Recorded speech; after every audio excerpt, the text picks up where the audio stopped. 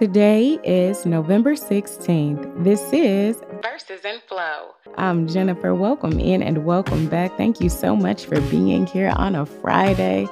Y'all, we got a new book on deck today. It is the book of James. I mentioned it yesterday, and it is one of the realest and most relevant letters in the New Testament. This book is going to challenge us, inspire us, and empower us to live out our faith in a world that is full of drama, trouble, temptation, and all kinds of stuff that is trying to knock us off our game constantly. Are y'all ready to get into this word today? First up, of course, we have Ezekiel on tap. And then following our introduction to the book of James and our reading in James, we have our psalm and our proverb. Let's get going, glowing. Oh, glowing. I was actually not planning to say glowing, but I like that. Let's get going, glowing, and flowing in this word. Ezekiel chapters 35 and 36. The Voice translation. The word of the Eternal came to me with a message for Edom. Eternal One, Son of Man, turn toward Mount Seir and preach against it. Tell the Edomites that this is what the Eternal Lord has to say. Pay attention. I oppose you, Mount Seir. I will raise my hand against you, strike you, and leave you an empty wasteland. I will turn your cities to rubble, and you will lie desolate and deserted. Then you will know that I am the Eternal One. You held an old grudge against the Israelites, and you handed them over to death and defeat when they were in the midst of disaster, at a crucial moment of their final punishment.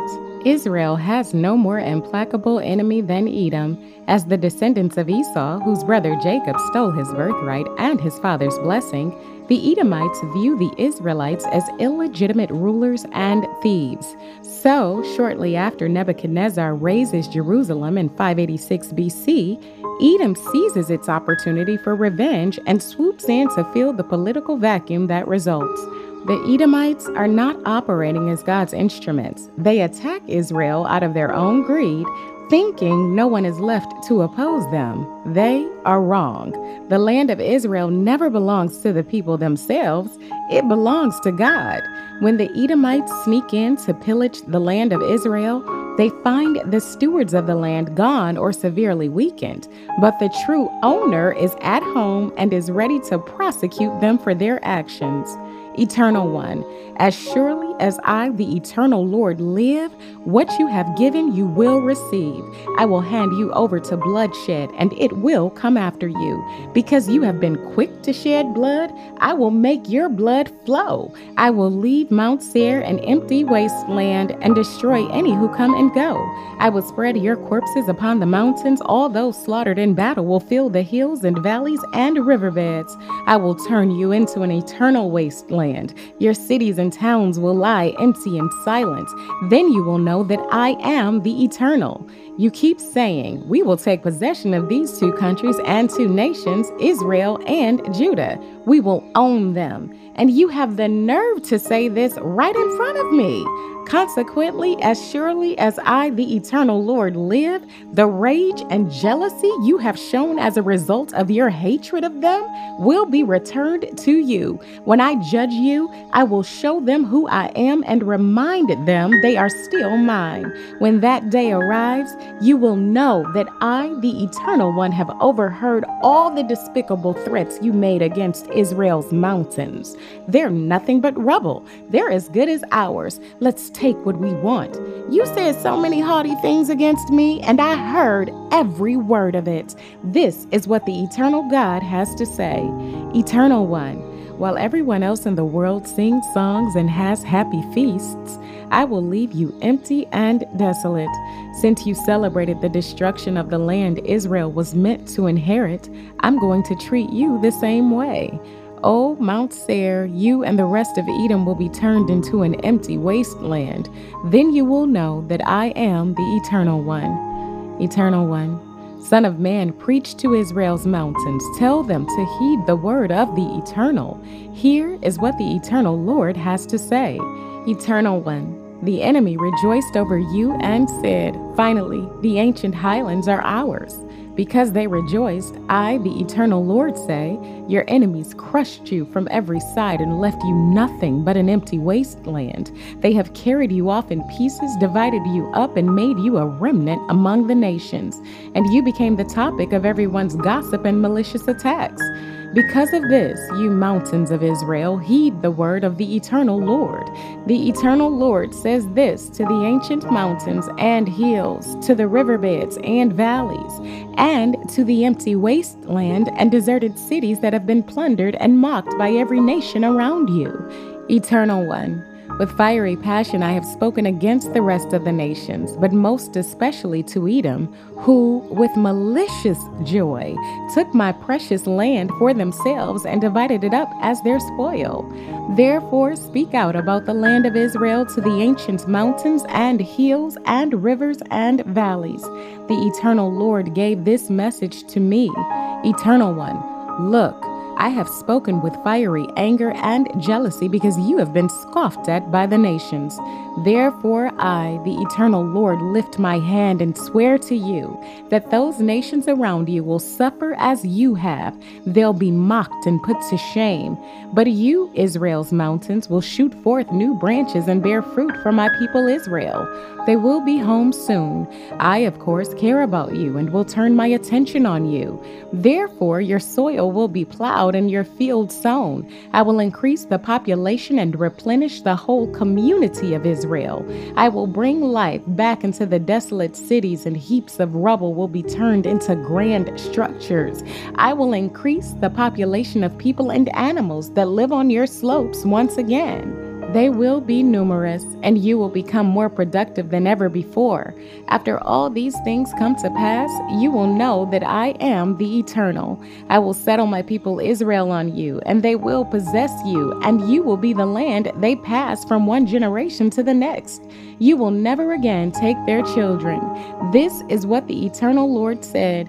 Eternal One, because some say the land of Israel is known for devouring its people and depriving them of their children, I declare that you will never devour any of my people again or deprive them of their children. I will see to it that you do not have to listen to the other nations scoff at you anymore, and you will no longer suffer humiliation or be the cause of your own nation's faltering. So said the Eternal.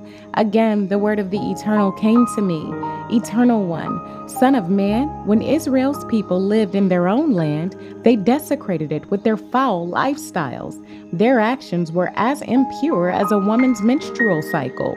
Because they infected the land, pouring out innocent blood and filling their hearts and homes with idols, I poured out my wrath upon them. I scattered them among the nations and dispersed them through many lands. I judged them based on their lifestyles and actions. Whenever they settled among the nations of their exile, they defiled my sacred name. Everywhere they went, people were saying, "These are the Eternal's people," yet they have been forced out of his land. I became concerned for my sacred name, for everywhere they went, the people of Israel were giving me a bad name. Consequently, tell the people of Israel that the Eternal Lord says, when I act, people of Israel, it won't be for your own good, but for the sake of salvaging my own reputation, which you have slandered in front of those outside our covenant. I will restore my great name to its holy state, which has been desecrated in every nation by you. After all these things come to pass, and I reveal my holiness through you right before their eyes, then these nations will know that I am the Eternal. I will take you away from the nations, gather you from all the foreign soils, and bring you back to your own land. I will sprinkle you with clean water, and you will be clean. I will wash away all of your dirtiness, and you will be clean and pure, free from the taint of idols. I will plant a new heart and new spirit inside of you. I will take out your stubborn, stony heart and give you a willing, tender heart of flesh, and I will put my spirit inside of you and inspire you to live by my statuses and follow my laws. Then you will live in the same land I gave your ancestors. You will be my people, and I will be your God. I will rescue you from your impurity. I will summon the grain to produce large harvests and never bring a famine upon you again. I will increase your harvests of fruit and grain so that you will never have to face the disgrace of famine again among the nations. Then you will recall your evil ways and wicked deeds. You will recognize how bad they were and hate yourselves for all the shocking and despicable things you did. But I, the eternal Lord, am not doing this for your own good. You should still feel shame and humiliation for all you've done, people of Israel. This is what the eternal Lord has to say. Eternal One, on the day I cleanse you from all your sins, I will bring people back into your desolate cities, and heaps of rubble will be turned into grand structures. The wasteland will be plowed and sown, a vast change from the emptiness those passing by are used to seeing. They will be amazed, saying, "This place used to be an empty wasteland. Now it's like the Garden of Eden." The cities were demolished, lying in ruins and completely abandoned. Now they are all restored, strong, and full of people. Then the nations near you will know that I, the Eternal, am the one who rebuilt and restored the ruined cities and replanted the empty wilderness. I, the Eternal One, promised to do exactly what I've said. This is what the Eternal Lord has to say. Eternal One, I will soothe Israel's desire and do as they have asked me to do. I will make their population grow like a flock of sheep, just as flocks of sheep filled Jerusalem before the sacrifices at the public feasts. The cities filled with rubble will be filled with flocks of people. Then they will know that I am the Eternal One. Okay, so we're about to start the book of James, and as I was saying up top, there is a lot here for us. If you're eager to learn how to tame your tongue, how to keep your passions in check, how to resist the devil, James has you covered on this and so much more. So let's talk about who James was. James was the brother of Jesus, or should I say is the brother of Jesus. Well, half brother, because they have the same mama but couldn't possibly have had the same daddy. And James has street cred because he witnessed the resurrected version of Jesus Christ. So he became a big shot in the Jerusalem church. And this early letter in the New Testament is an honest to goodness, down to earth guide to living a faith-filled life. The book carries a heartfelt but strong message because the original audience was Jewish Christians who were scattered all over the Roman Empire because they were being persecuted. They were facing all kinds of issues and conflicts in their faith and in their lives. James, however, didn't hold back or sugarcoat his message, regardless of what they were going through.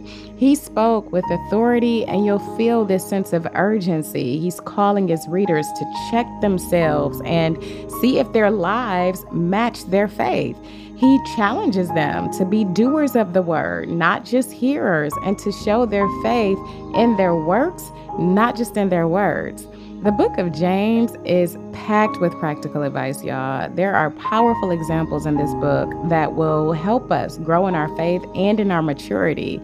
It teaches us how to come to terms with adversity, with joy and patience.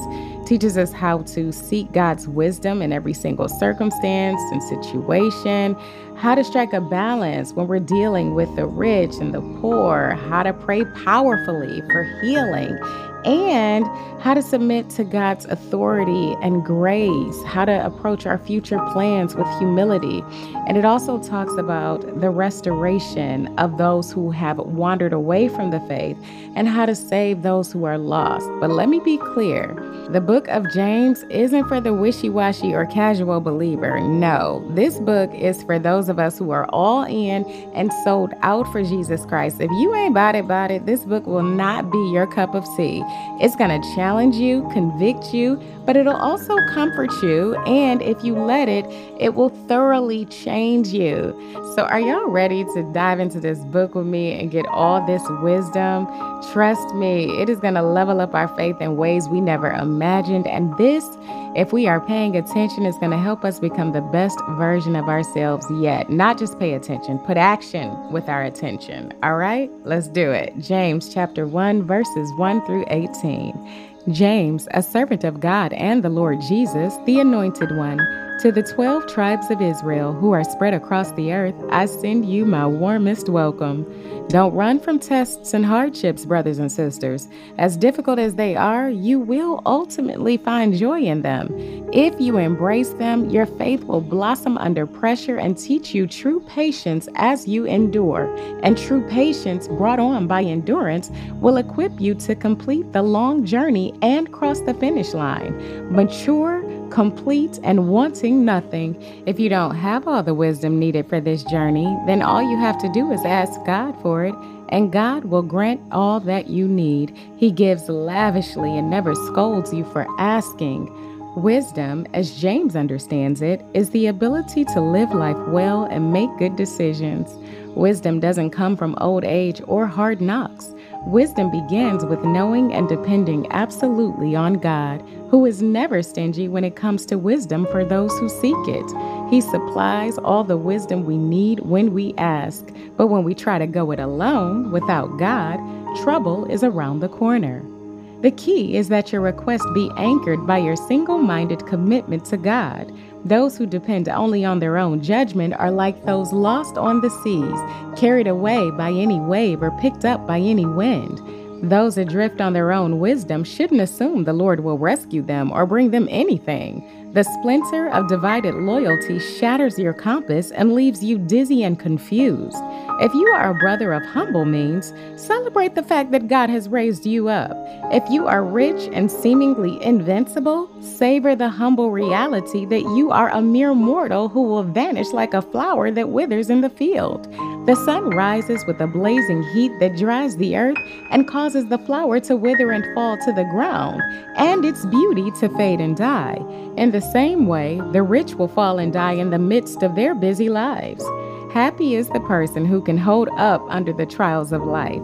At the right time, he'll know God's sweet approval and will be crowned with life. As God has promised, the crown awaits all who love him.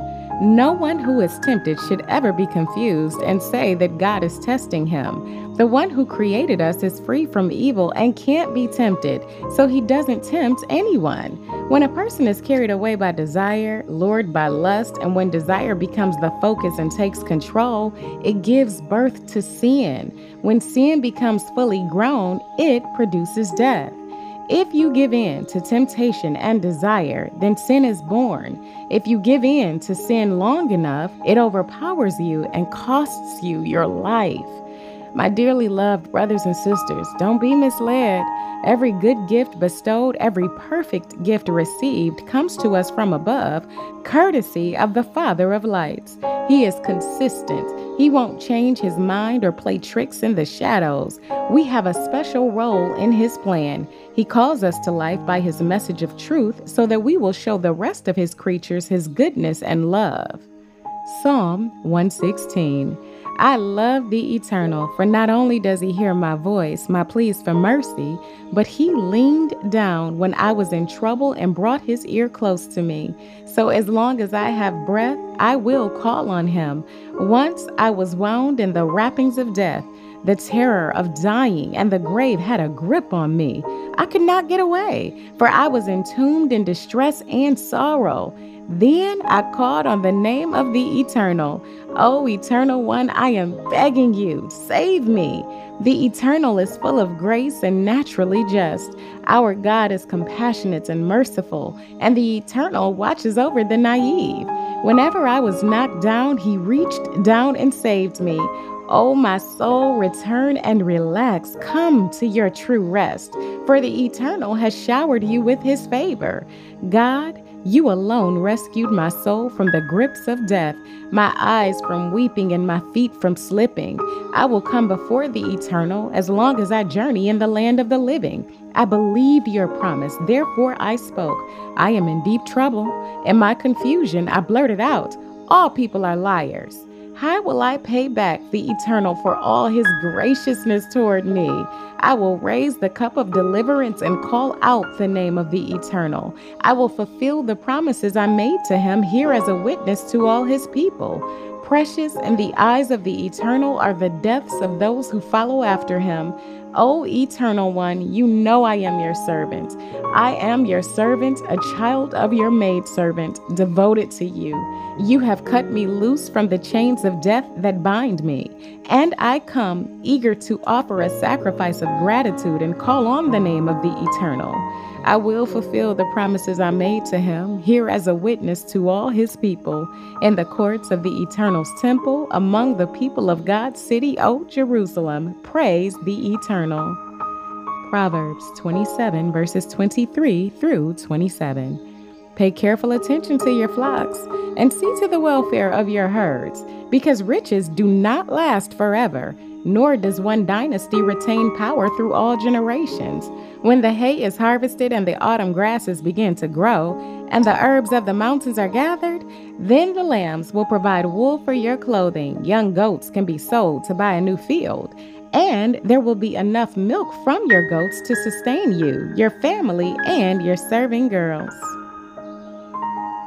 Okay, I have some special guests with me again today who volunteered to say the prayer for today. So, Jace, you're up first. You want to pray for my podcast listeners? And pray for me too? Pray for your mommy? Yeah. All right, come on. Let us pray. Dear God, thank you for everything you made for us and done for us. And thank you for everything that you didn't have to do, but you still did for us. In Jesus' name I pray, amen.